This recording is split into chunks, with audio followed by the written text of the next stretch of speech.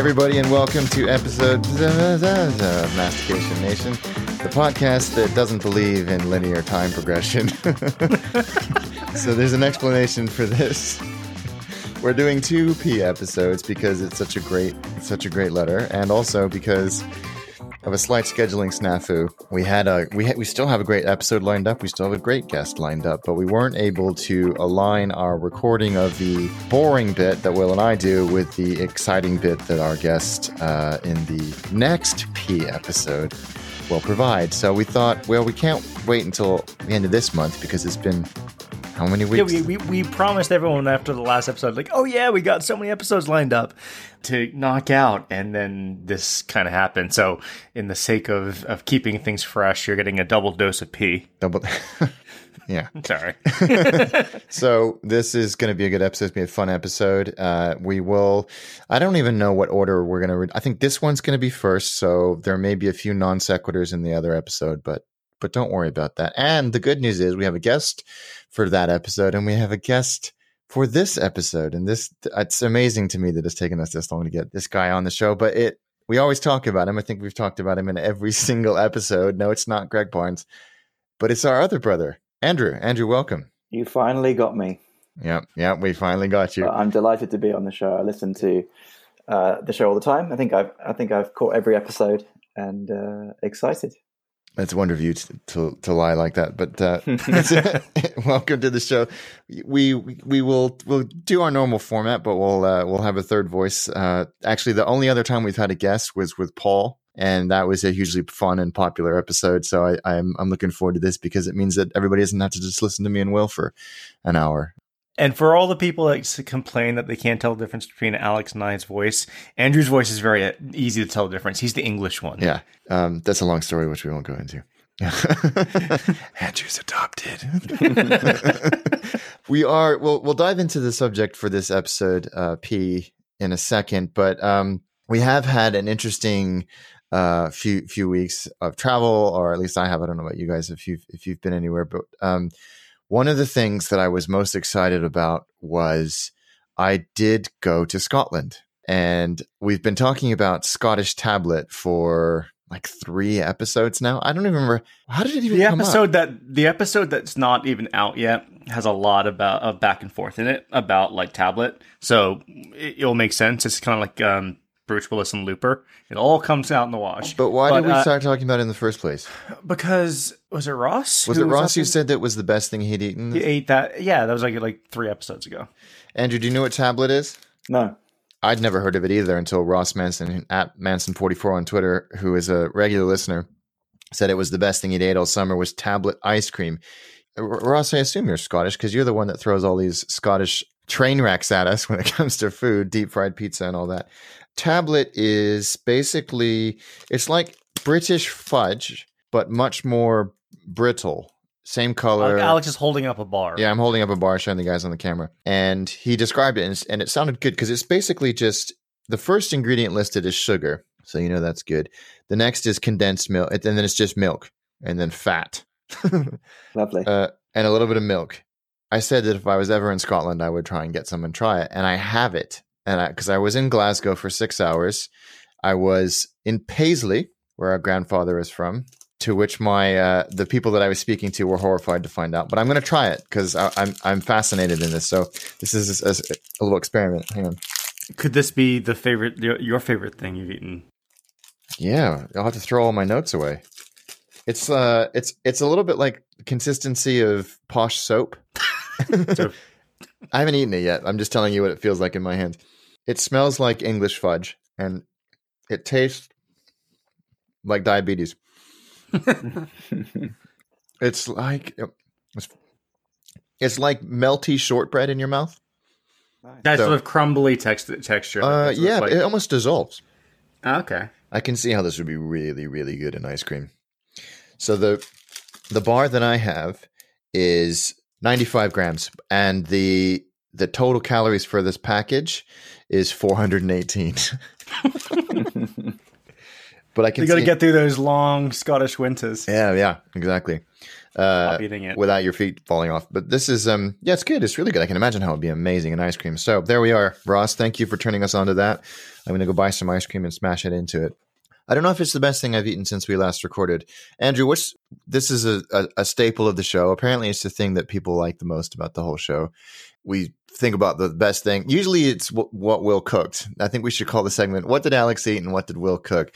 Have you eaten anything in your gallivanting that has stood out for you in the last few weeks or months or ever? Yes, actually, it was today.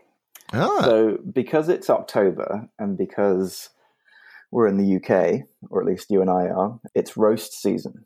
And I had a roast chicken with roast potatoes and carrots and peas and gravy and stuffing, the whole shebang. And it was absolutely delicious. I've got a bit of a food coma on right now, but it was great. Did you make it? No, Emily made it, so my wife made it. So it was homemade, even better. Yeah.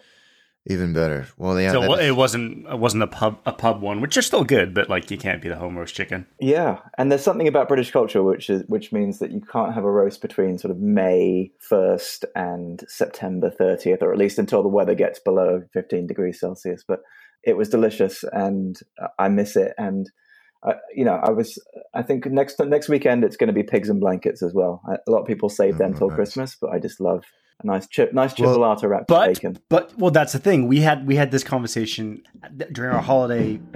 Sorry, guys. What was that? Something terrible's happening in Will's house. Oh dear God! Sounded like a poltergeist.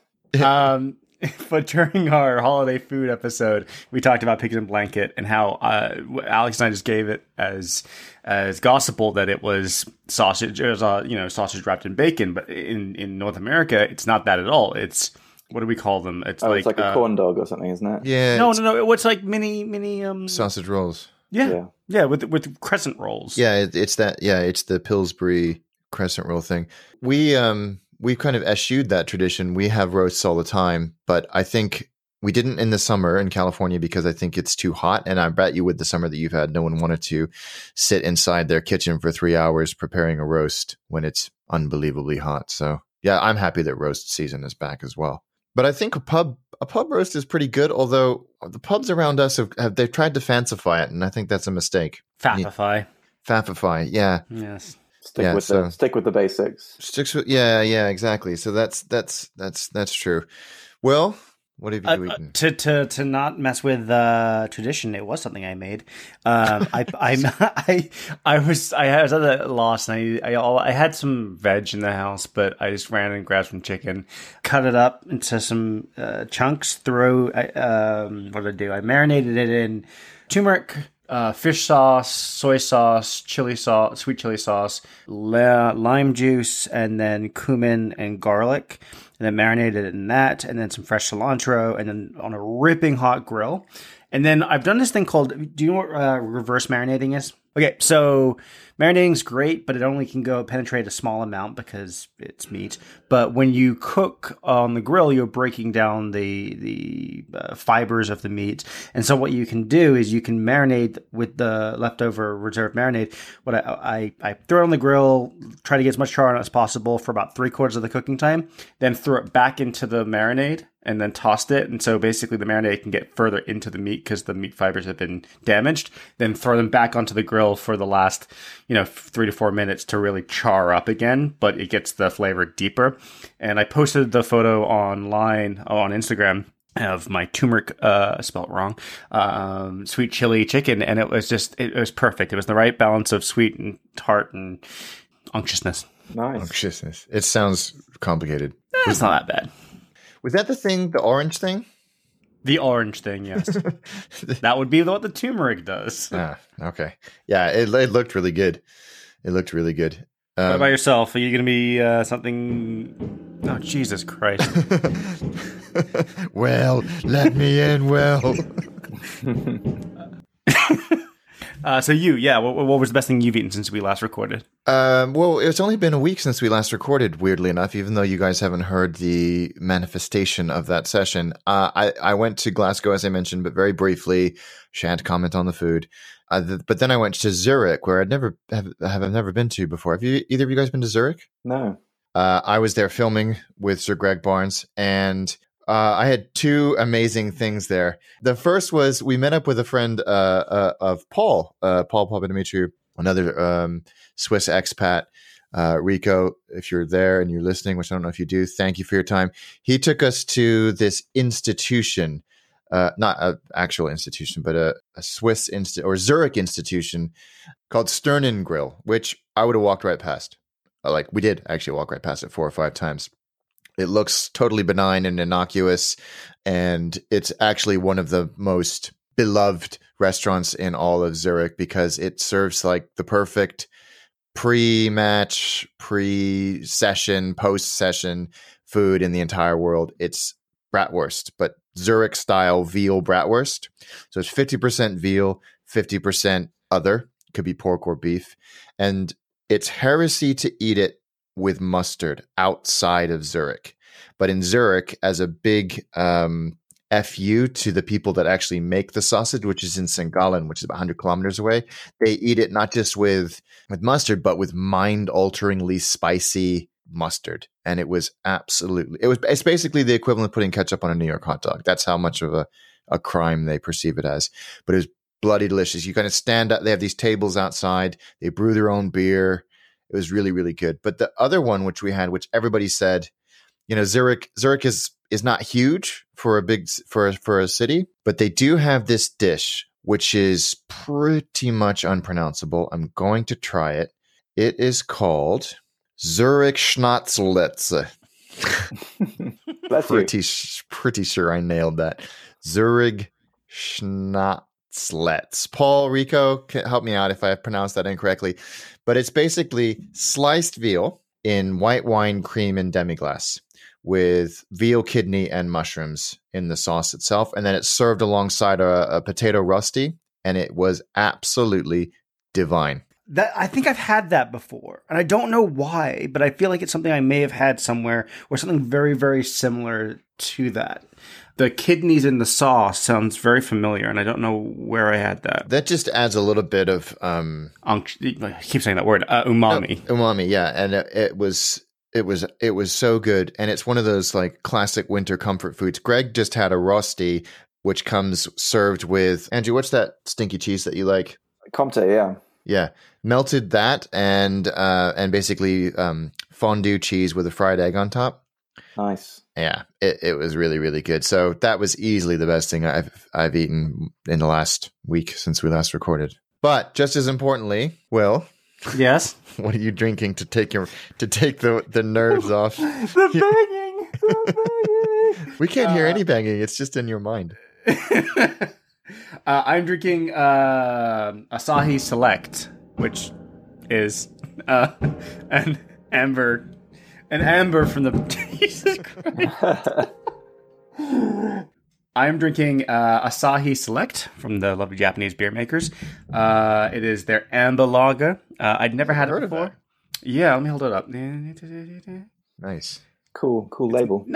It's not great. It's okay. I've had much better ambers before. Or maybe my flavor profile's changing. But it's okay. I don't know why, but every time I've opened the bottle, it has erupted on me. Not in like a explosion of high pressure, but more of a slow burning, inch by inch overflow of foam. So maybe it's got something to do with it not being great. Maybe it's a little old. Really selling this beer, but it's fine. It's great. It's what was in the house. Well, it is. Well, no, it's socially acceptable to be drinking now. It's 12:22. 12:22 on a Sunday. That's fine. It's fine. Andrew, are you partaking in our little tradition? I am. Yeah, I'm drinking red wine. It's a South African Pinotage, which has become, I guess, South Africa's signature red wine. I think, and I don't think you can find it anywhere else. I think it's just there. It tastes a bit like Shiraz to me, but it's lovely. Nice. I am drinking also red wine. I'm drinking a Fleury, which I didn't know this, but is a Beaujolais Cru. It's fine. It's fine. I got it at Waitrose. Quite light, isn't it? Yeah. It's very French. It tastes what you would imagine a French table wine to taste like. So it's dangerously easy to drink. So, which is, this is why I think Will's predicament is so funny, perhaps. Thanks. All right. If none of this comes across in the edit, everyone's gonna be like, "What the hell are they talking?" No, I will add banging back in if that's the case. But I assure you, if I can hear it and Andrew can hear it, the microphone, that means the microphone can hear it. Okay. And that makes it funny. But P, the Redux, or the prequel, I guess this is, because this will come out before the sequel, thereby making it a prequel. This never came up in the suggestions for P. It never even crossed my mind. I don't even know why we glossed over it so easily, because I eat several gallons of it a month, and I actually drive for an hour each way to get my preferred version, varietal, if you will, of this. It's creamy and salty and sweet, and is the staple of every child/man-child's diet. It is also the most common flavor on the planet. That people like, the most consumed flavor on the planet. Oh my God. Really? I didn't know that. Yep. It's the most, the language I found, and it's a bit spurious, was it is the most popular flavor on the planet. Flavor of what? Just flavor of a food. It's the base ingredient of this is the most popular flavor on Earth. Okay. I believe it. Well, it's peanut butter. Peanut butter. Not peanuts, not peanut oil, peanut butter. God's wonderful, creamy goodness. And vegan friendly. Is it?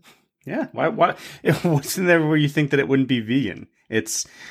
We'll get onto that, but it's basically 2 ingredients, and one of them comes from 3 ingredients, but one of them comes from 2 of them come from the same thing. So it is vegan friendly. It is gluten free. It is. Yeah, but I hate that shit because so is water. I know. Like, I'm doing it to annoy you. My TV is gluten-free and vegan-friendly. Everything is. Everything that's not isn't, It doesn't make any sense to say it like that. So you've done your job. You pissed me off. You both eat peanut butter? Love it. I can eat it and eat it and eat it. And as a kid, I used to eat it just straight from the jar, big tablespoon into the mouth. It's just the greatest stuff in the world. Oh, we picked you for the right episode then. Wow. I don't eat peanut butter sandwiches as much as probably I used to. I think that is a bit weird if you see a 32-year-old man eating a peanut butter sandwich. No, there's nothing wrong with that.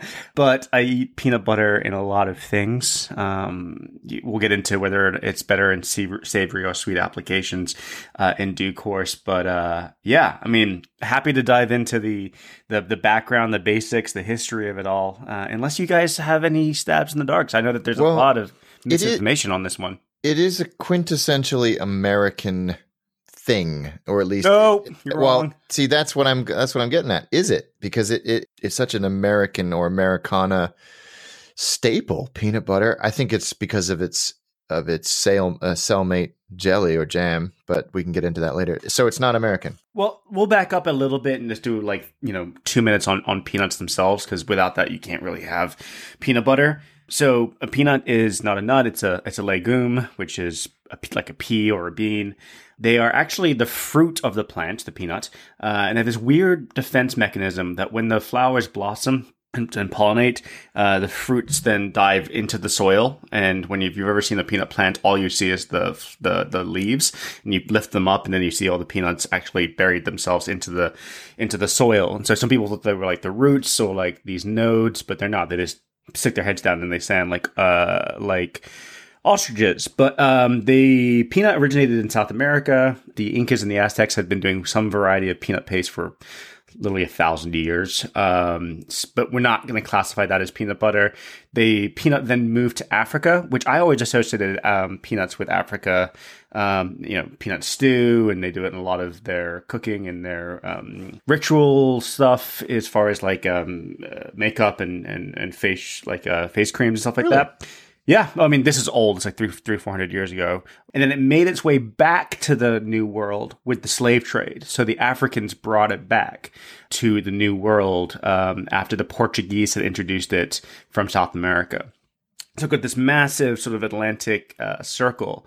But you know the word, what is another famous word for a peanut? It's also an insult. Goober.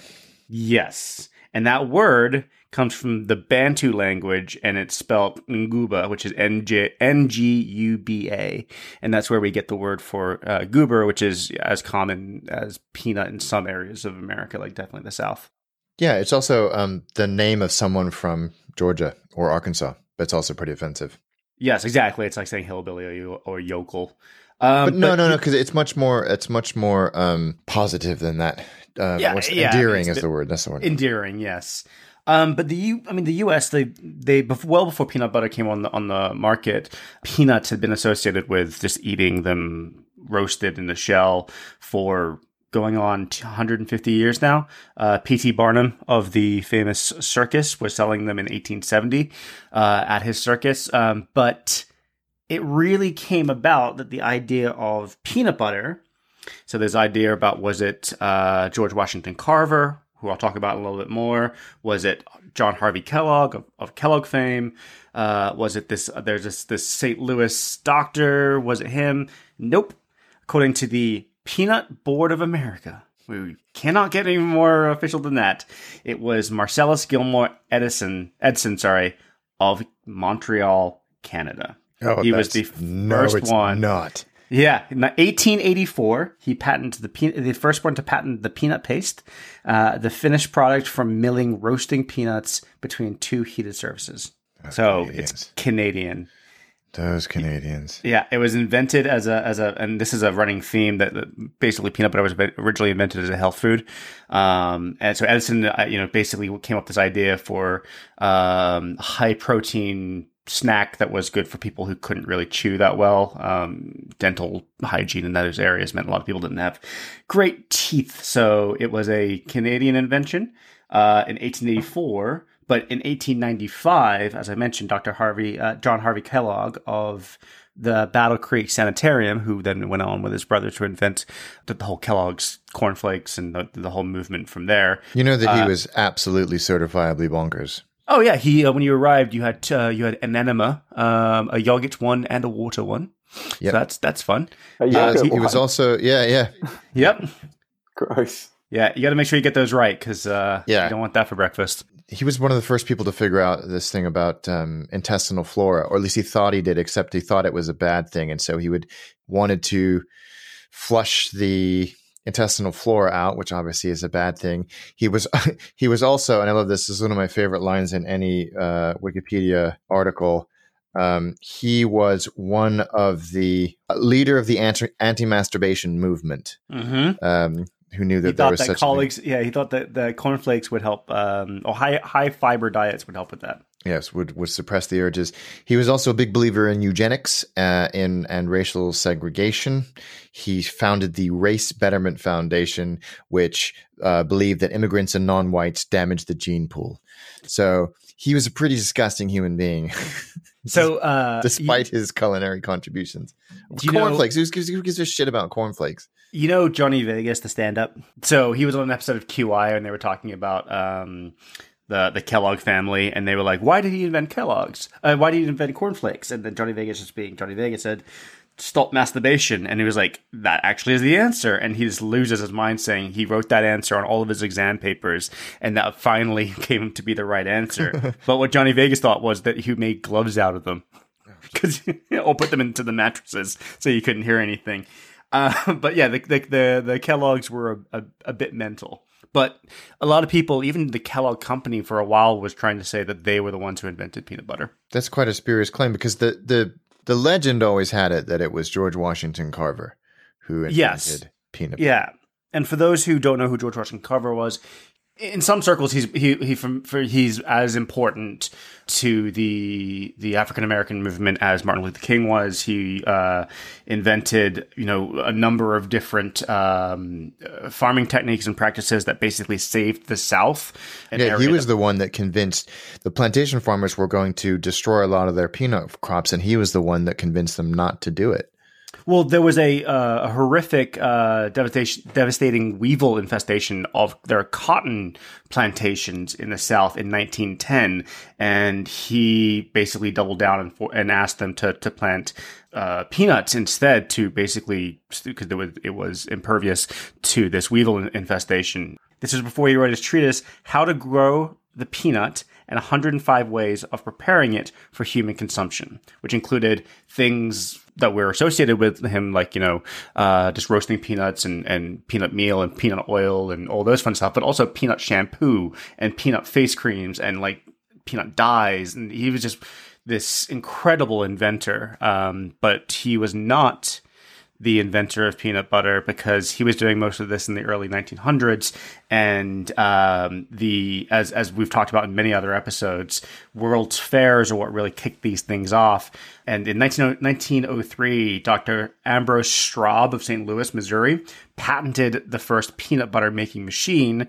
And in 1904, the World's Fair, C.H. Sumner introduced the concept of mass-produced peanut butter to the public. Before that, it had been this specialized health food in like the sanatoriums or these other institutions. But for it to be like a mass-produced product, 1904, which is well before George Washington Carver was proponing it. That's pretty crazy. It feels like a much older invention than just over 100 years. Yeah, and I'm sure if we went to Central and South America, they'd be like, guys, we've been doing it for 1,000 years, but the Aztecs and the Incas never get the kudos they deserve. Well, there you go. There you go. That's the potted history of peanut butter. But what is it? Peanuts in liquid form. Peanuts and salt, right? Peanuts and salt, yeah, basically. Not sugar as well? Like most peanut butter I have has got... So, I'm assuming that A, you want your peanut butter to be stable for more than about a week, and B, you don't make it sound like it's going to blow up. It does turn into liquid, what is it? Plastic explosive if you don't take care of it. No, cool.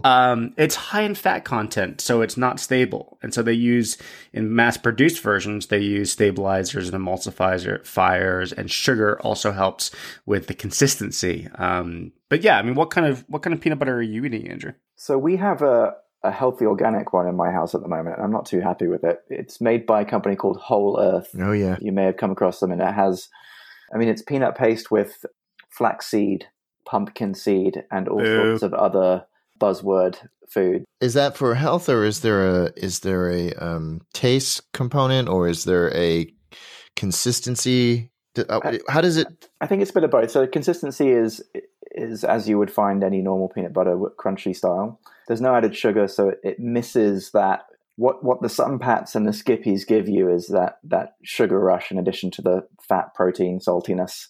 You may correct me, but I'm pretty sure those are loaded with sugar, aren't they? Oh, yeah. Yeah. So Skippy, which is my absolute favorite, we'll get it out of the way now. Skippy extra crunchy peanut butter is the greatest thing that's ever been created. Which is the original... it's the one that's the oldest that still exists. Skippy is.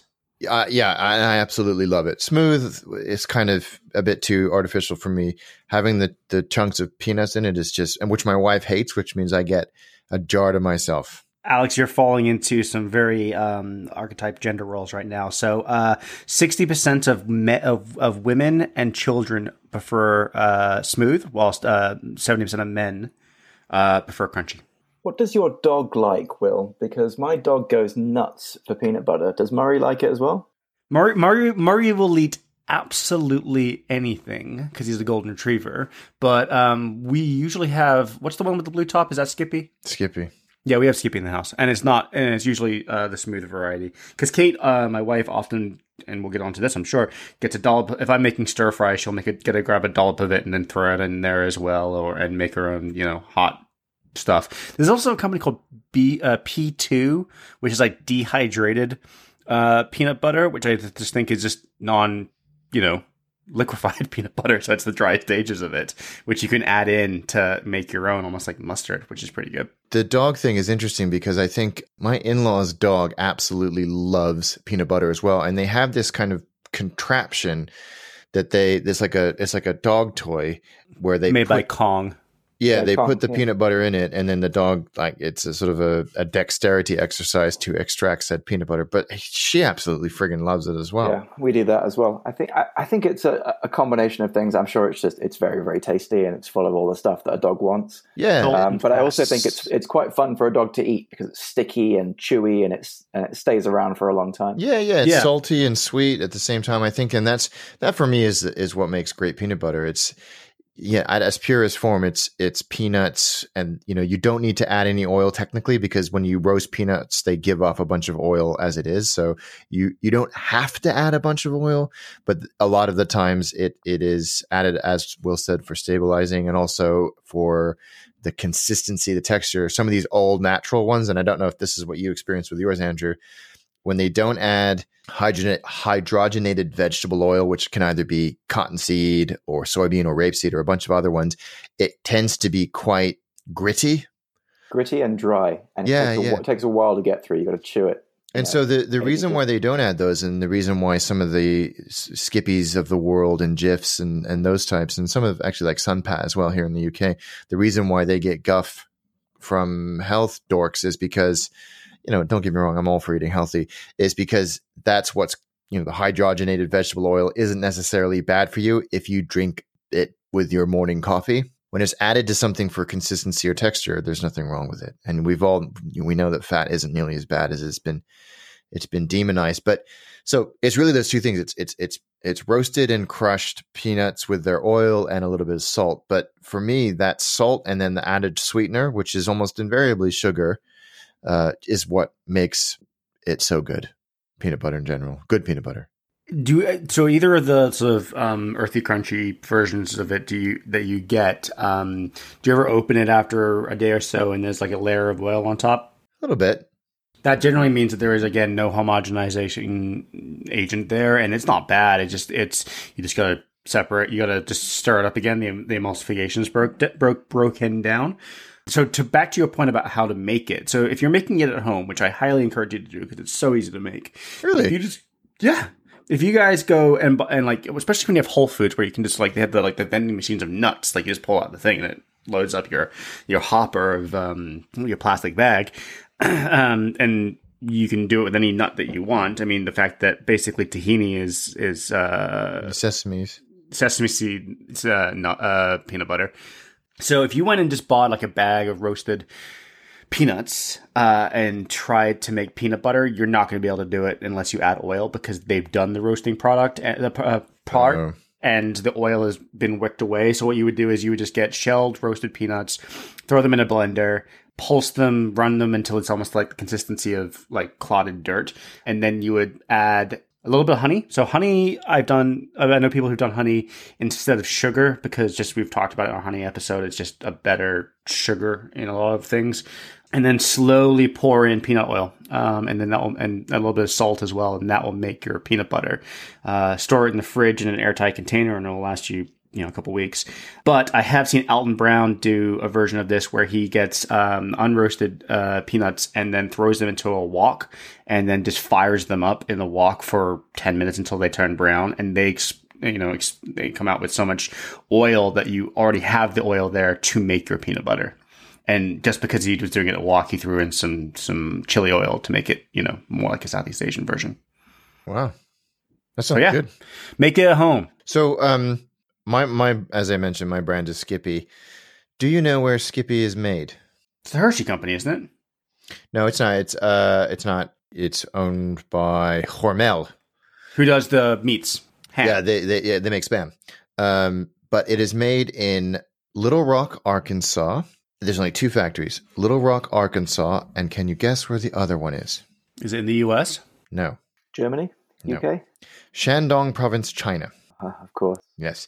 It is the best-selling brand of peanut butter in China, and is second only in popularity in terms of sales to Jif, which I don't like because it sounds like a bathroom cleaner.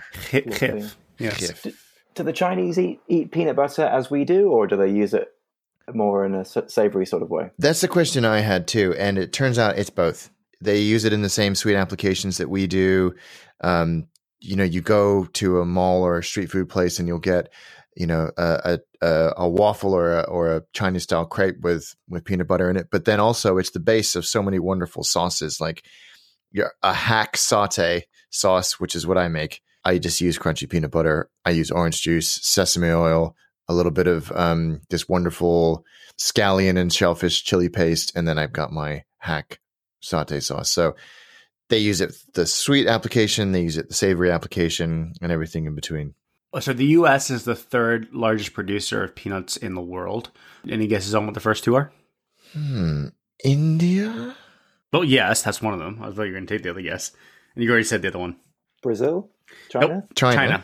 China and India produce more peanuts than the U.S., but of the U.S.'s production, 50% of it goes to make peanut butter.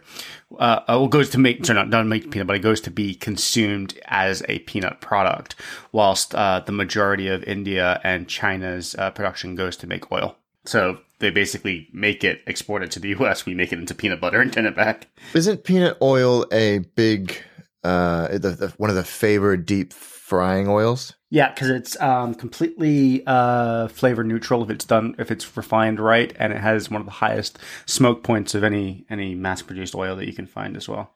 Yeah, I remember. I think it's what McDonald's use, or at least they did for a long, long time. Yeah, and then they made a big announcement about what they were going to use when the whole polyunsaturated fat mono conversation started happening. I don't know what they use now. I think it's country by country. Yeah. Well, exactly. Well, I think I can see why it's so. Now that you've kind of contextualized it with those stats, I can see why it's one of the most popular flavors in the world. And I mentioned my hack saute sauce, and it is the base of a lot of savory sauces just as much as it is a sweet application. But do you will have any particular applications outside of betwixt two slices of bread? Yes, I am. They're just removing the body now. Exactly the perfect combination or usage of peanut butter was basically invented by a man in the U.S., and it's the peanut butter cup. That for me is just how I want my peanut butter. I want it drenched. Is that chocolate. Peanut butter though? What is that peanut butter? Well, like you can like a Reese's Pieces. You mean? Yeah, no. Reese's peanut butter cup is peanut butter, because you can buy the Reese's peanut butter in stores these days. Not that I would use that for because it's super amounts of sugar in there, but I do really enjoy peanut butter in sweet applications. That's for me the best thing. I agree. I've had some amazing desserts with peanut butter in them. So I've had a incredible peanut butter cheesecake. It's amazing in French toast done well, or in between waffles. Also really good. But I think the winner is a savory application, and for me, it's the old classic ants on a log. What the hell is ants? Do you know what that is, Will? Well, no. We're from the same family, so I don't really understand how I'm saying this. But you had a messed up childhood if you don't know what ants on a log are. You probably wouldn't find too many European listeners that know what it is. But let me try and describe it, and Alex, correct me if I get it wrong. But it's a piece of celery cut maybe 4 or 5 inches long. Filled with peanut butter and raisins on top, ants on a log. Yeah, so it's amazing. The first time I gave my boys those, they thought I was Jesus Christ. It was the best thing they'd ever had in their lives. And you're right. It's the salty and sweet peanut butter. It's the dull and innocuous but crunchy celery and the sweet raisins. I totally didn't even think about that. Well, to quote my messiah, Alton Brown, raisins are always optional. Yeah, I'm not a raisin guy. Just never really got into it. It works so well. Everybody listening, go and make ants on a log right now. We'll wait for you. It doesn't take long. It is the perfect snack. It's if you're on a diet or you're watching what you eat in between meals. It's perfect because celery is basically calorically inert. Peanut butter is full of protein, and raisins there's like 4 of them, so it doesn't really matter. But that's a really good one. I hadn't even thought about that. Andrew, I thought you were going to say that your favorite application was the Elvis Presley. What's that? So it's a sandwich with peanut butter, jelly, bacon, and deep fried bananas. Is that the one that he was eating on the toilet when he croaked? Oh, that was a cheeseburger, I think. But I think he had a lot to eat. One led to the other. He ate so many of those sandwiches that he had to go to the bathroom a lot. So it was just a numbers game. So I just want to talk about peanut butter cups for a second, and that whole trope. Actually, it's not a trope. It's just a global iconic trend, isn't it? Bit more than a trope. Two things about it. I never liked, or at least I thought I never liked, peanut butter and chocolate. I was just like, there's too many things going on here, until I was like in my 20s, and my wife, whose favorite confectionery is anything basically peanut butter and chocolate, was like, just eat it. I was like, oh, Butterfinger, gross, gross, gross. And I tried one. I was like, oh, that's just gross. Give me more. Give me more now. And now I can't get enough of it because I'm right. But here's the thing. Reese's peanut butter cups have polyglycerol polyricinoleate in them, which is yeah, I thought you might, which is used as a replacement for cocoa butter. And the FDA have said it's safe for humans. That's never a good start. As long as you restrict your intake, never a good thing to follow up with, to 7.5 milligrams per kilogram of body weight. Now, it's quite a lot. If you think about how much of a syringe of milligrams is, or weight of milligrams, it's not a lot, but we don't weigh 1 kilo. But if you eat quite a few Reese's peanut butter cups, there's a good chance you'll be peeing blood. So is that in the chocolate or in the peanut butter? I don't know, because Mr. Reese's was part of the Hershey's movement, and Hershey's chocolate is just terrible, absolute garbage. So let me back up and say chocolate with peanut butter inside it in a cup form is amazing. You can make versions of Reese's peanut butter cups without having all the whatever the hell you just talked about in it. Did you know they make a half-pound version of the Reese's peanut butter cup? I've seen it. I've never. 226 grams. Oh my God. Yep. That is my Everest. Yep. There you go.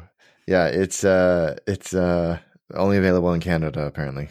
Those crafty Canadians.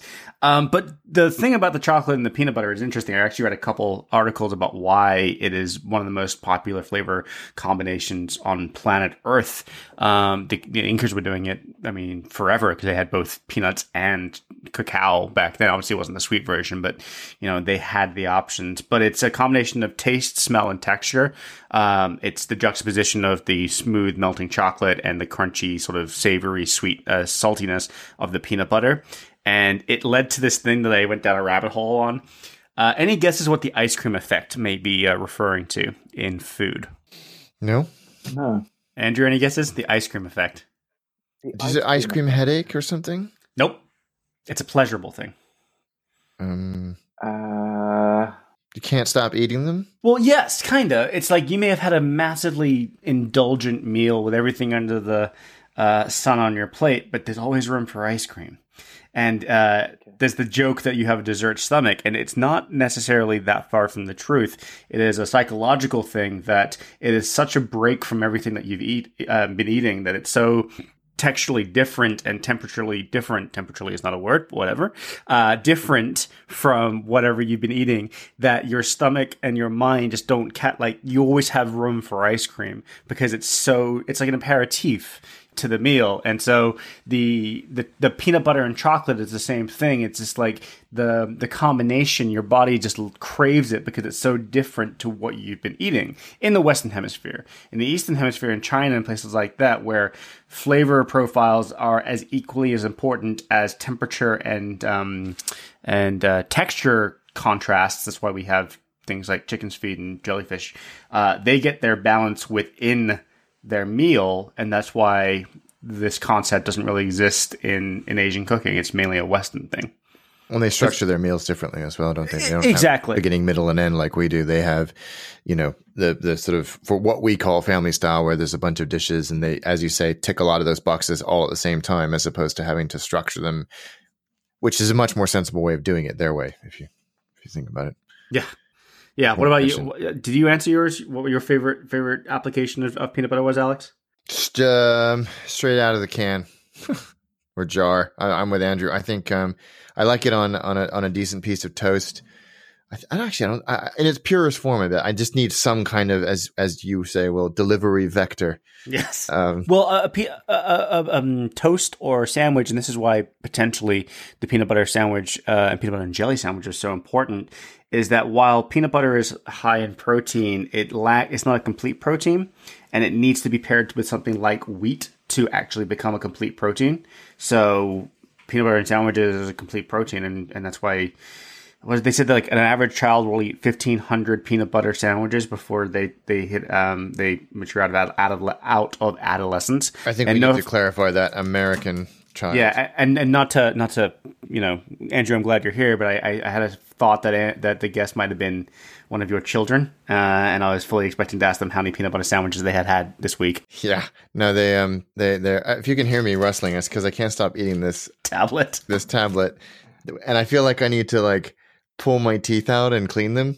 It just coats your teeth with some, veneer. That's hilarious. But it's really good. My kids both love peanut butter. We go through a ton of it. Our nearest Costco is an hour away, and I drive there just to get the family size tubs of Skippy because I can't. The ones they sell in the supermarket here are tiny, and I just haven't found the same flavors and textures in any of the locally available. It doesn't mean they're bad or good. I just don't like them nearly as much as Skippy because I think it's sort of that holy grail. And once you've tried it, you're boned. You're going to be driving to Costco. I do want you to try and make your own. I want to see if you like what you make, especially if you're going to do completely from scratch, where you're going to wok fry the peanuts. Next time you do like a saute or a stir fry, where you can control every aspect of it, because you can make the peanut butter however you want. You could add fish oil to it and make it funky. You could add chili oil into it, which you kind of, I don't know, with the Skippies, the sugar might not be the right thing to do there. Yeah, I would definitely want to try it. But I think the most important question is, do you guys like PB&J? Nope. Sorry. I'll take it or leave it. Isn't it? I'm the same way. My sons both love it, especially my middle son Jack. He'll take it on rice cakes as a sandwich, toasted or untoasted. He absolutely loves it. We never had it as kid. I don't think, did we? No, because Mom was allergic to fruit, and therefore our parents are British, so that's kind of a foreign concept. Yeah, but it's jam was never something in the house. Yeah, I mean, for the clarification of our transatlantic listeners, peanut butter it's jam. Well, it's jelly, and go back and listen to our J episode. I can't be bothered to explain. 9 times out of 10 it's grape jelly. Grape jam. Jelly. Well, yes, I know. Go back and listen. Listen to the J episode. But it just comes down to the sweet and the savor and the salty coming together with Will's delivery vectors. But I just like it in its purest form. But I do appreciate it just about any application. I also think it's one of those things where if I don't have Skippy, probably won't eat it. Really? Yeah. I think you can get some good stuff in the supermarket that is, it's not quite up there with Skippy, but, well, it depends what you're after, really. But it's not that I won't, I just simply won't eat it. But if I'm at a restaurant buffet, which doesn't happen very often, or a hotel buffet, and there's peanut butter and it's not Skippy, I'm probably just going to be like, no, I'll find something else to have with my bread. Thank you very much. It's interesting. I think peanut's a bit like, we're praising it and thinking it's so great, but it is a bit like corn, that it is in everything, just the peanut itself.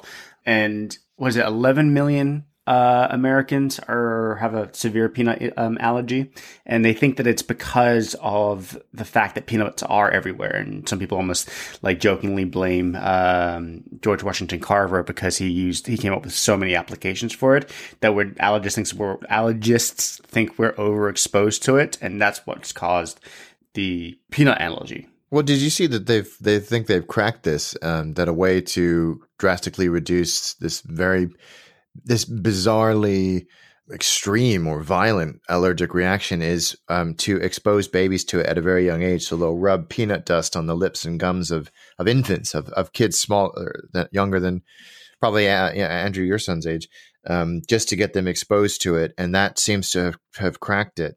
Isn't this also why Israel has one of the lowest peanut allergies in the world? It's because of this product Bomba, because they all have that at a very, very young age, and that's made from peanuts. And see, there you go. I mean, it's probably anecdotal, but it works, right? Yeah, that may be anecdotal or just some sort of weird propaganda. But I think I have heard the research that you're talking about. The one I just mentioned might be a bit more spurious. So one final thing that I want to talk about before we move on is, what do you think about the faux peanut butter? Do you mean nut butters? Nut butters? Hate it. Yeah, I think it's well, my opinion, it's a bit of a fad. You see, it's very hot right now in the UK. You even see a lot of these companies crowdfunding. There's one called Pippin Nut, I think, that raised some money, and they do cashew butters and all sorts of unusual nuts. I think it's okay every now and again, something different, but it's not the staple that peanut butter is, and I don't see it being replaced by any of these new things. I think it's one of those things where we've had peanut butter for 118 years and not those other things for a reason. Yeah. From what I understand, the only one that kind of comes like, I got no problem with nut butters and like legitimate nut butters, because peanut butter is not. And to say nut butter, I feel like I'm having flashbacks to you guys Wayne's calling World. me that. It sounds like an insult, doesn't it? It does. I feel like it's like you guys yelling at me that. Yeah. But there are, like, you know, like we said, tahini, and there are other versions of nut butters that are used in other cultures cooking that are not trying to replace peanut butter. The only one that has had any sort of, okay, maybe this not as a challenger to the throne, but like as a viable option, is almond butter. You find that almost as frequently as you find peanut butter in the US these days.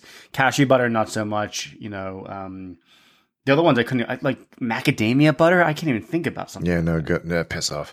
The thing about almond butter is almonds are expensive because they are very difficult to make and incredibly resource, especially water intensive. They require a staggering amount of water to produce, which is why during the California drought that lasted about 5 years up until 18 months ago, prices of almonds went through the roof. Cashews are expensive to begin with, and there's a global shortage of cashews. So unless you want to pay like 11 quid a bottle of pretty disappointing peanut butter substitute just because you don't hate yourself enough to eat a half a jar of Skippy in front of reruns of Friends, then why bother?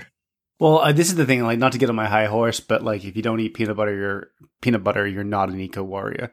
Like, if you're eating the other ones, like all these people are like, oh, well, I eat it because my child is, you know, all the substitutes that I hear about, or all the sort of fads I hear about, often come from the people that are like, well, you're destroying the world because you're doing this.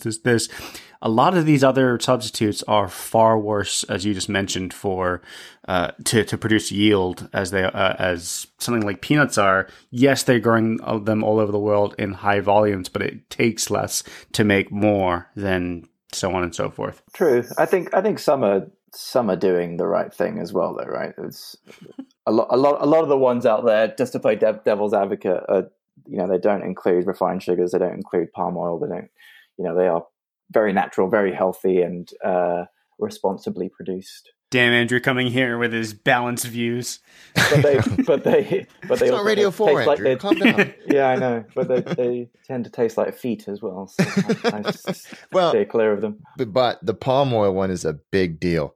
Yeah. If you see what the devastation that's wrought by the industrial harvesting of palm for palm oil production, you would never eat anything that contained palm oil again. And I think the consumables. No, that makes it sound like something you made out of marijuana.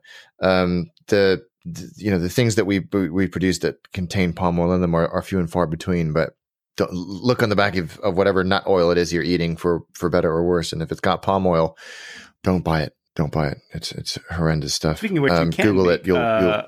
You can make canna butter. Just looked it up. Can you? I was going to say, yeah, combining marijuana with peanut butter, that you sort of satisfy the munchies while you're getting high and getting the munchies. Yeah, it's a beautiful. That's worth crowdfunding. Yeah. We just invented the first ever perpetual munchie machine.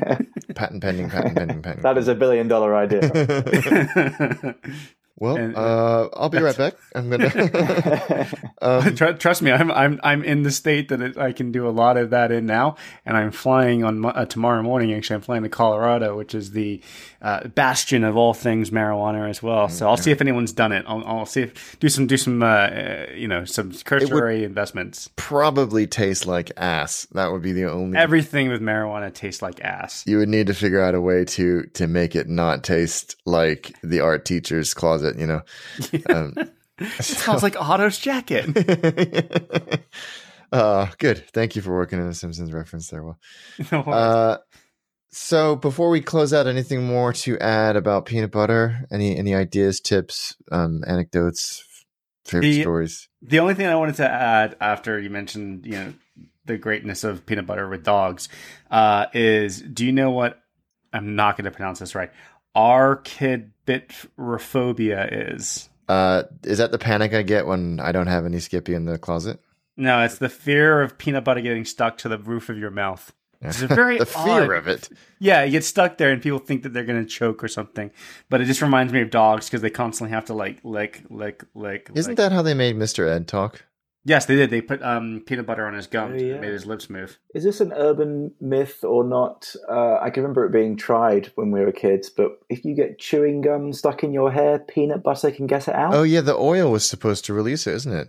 Yeah. I'm sure there's more effective ways now that we have science, but I think that was definitely the go-to method, wasn't it? There's also a great Simpsons episode. I think it's 22 short films around Springfield was the episode when Lisa gets gum thrown in her hair. Yeah. And she just they put peanut butter, it doesn't work. They put mayonnaise, it doesn't work. And she just walks out. She's like, ugh, I smell like a sandwich.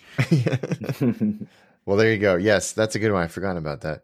So there we are, peanut butter. If you have any favorite, if you don't like peanut butter, we don't want to hear from you. But if you have any favorite brands, any favorite types, perhaps something we've overlooked. If you found a nut butter that satisfies that peanut butter craving, hit us up on @MasticationNTN on Twitter and let us know. We hope to get back to a more chronologically timed hour. Don't jinx us. Don't jinx us, because I'm leaving the country for a month in a few weeks, so that's just not going to happen. I'll take your equipment with us. Otherwise, I'm going to get Andrew to step in. And I'm Andrew, going. What are some of your favorite upcoming letters that we can do? So you guys can do Q. Have fun with that one. Q. What have you got? Quince, quiche, quinoa, kumquat. Is that with a Q? Quail. Okay, no, that should be fine. Quiche is the good one. Quinoa. Quinoa. No. I eat a lot of quinoa. Thank you very much. Aztec peasant food. It's a super grain. It's a super quiche is a good one. You guys should tackle quiche.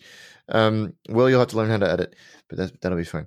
There's one thing, Andrew, I wanted to ask you about this, just because I'm curious, and we've mentioned it, I think, a couple of times in the podcast before, as a point of sort of slightly morbid curiosity.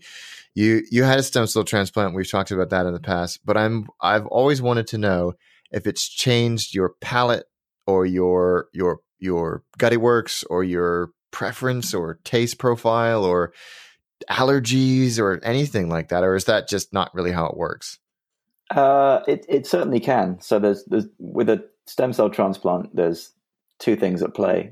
You're given huge amounts of chemotherapy, which can alter your palate anyway. But then the second piece is you're given someone else's immune system, the sort of building blocks of who they are. And certain things can be inherited. I don't think tastes can, but certain genetic disposition. Well, your blood type changed, right? Yeah, so I was AB positive before my transplant, and now O negative. That's weird. It is really weird. Yeah, I don't even like thinking about it. So after these processes, you can you hear a lot of stories, and the doctors prepared me for losing my taste altogether. Oh wow! Some people can't even drink water because it just tastes metallic and horrible, and they have to put an orange cordial or something in with it. But I was very lucky. My taste is pretty much the same as it was before I had cancer, and I can still eat most of the food that I enjoyed before. So I think in the wake of the transplant, I had to really stick to food that I enjoyed when I was 5. So really bland, carby, sugary stuff. Well, what was the reason for that? Just because really spicy stuff. or just strong flavors would just not agree with me generally. I wouldn't enjoy the taste of them, and my body would just be like, what are you putting inside me? Yeah. So it's the ants in the log revival. Yeah, exactly. So I count myself lucky because other people lose their taste completely and they can't enjoy things like peanut butter, but I'm all good, and I can enjoy most of the food that I did before. That's amazing. And just while we've got everybody, and we've mentioned this in the past, if you want to help out, go to anthonynolan.org, or in the US, it's Be The Match, right, Andrew? Be The Match. That's right. Yeah, BeTheMatch.org. Sign up to be a stem cell donor. You don't have to do anything other than spit in a tube that they mail to you. If you've done one of those DNA tests, it's exactly the same thing, but you could literally save someone's life. So anthonynolan.org or BeTheMatch.org. Please do it. Don't be like me and pass out. Yeah, well, I'll post the footage of that on the Mastication Nation Twitter account because it was glorious. I don't, just before we end on that topic and wrap up here, I did actually wonder if it was like when one is pregnant, not when you're pregnant, because that would be amazing if you could do that after a stem cell transplant. But my wife's palate changed dramatically in all 3 pregnancies. She used to hate coffee before, all the way up until she was pregnant the first time. Now she absolutely loves it, and she didn't have any of the weird cravings. But before and after, her palate changed noticeably and permanently after each pregnancy, and I wondered if that was similar to your process. It sounds like some people have that, but just not you in your case. Yeah, I think big events for the body means changes inside you, and yeah, I've seen it with my wife as well. She certainly craved things, primarily gherkins and pickles, while she was pregnant. That's funny. But now she can't eat them. Now she's the thought of eating a gherkin just repulses her. That's so weird. I wonder how much of it is psychological, physiological, hormonal. It's really interesting to me. But thank you for enlightening us. That I had no idea about the blood thing, and you're my brother, so that's that's pretty funny. But thank you for sharing that. Again, anthonynolan.org, BeTheMatch.org. Go and do it today, guys. Andrew, thank you for joining us today. I've enjoyed it. This was fun. We'll definitely have you back. It sounds like you're going to come back to do Q, because I just won't be in the country. We will put this episode up first, and then our next P episode, which is fun. We did have a great guest. That'll be a lot of fun to listen to as well. So we will see you back at Q. And guys, until next time, well, I promise I won't have people trying to murder me in my podcast next time. And also, eat well.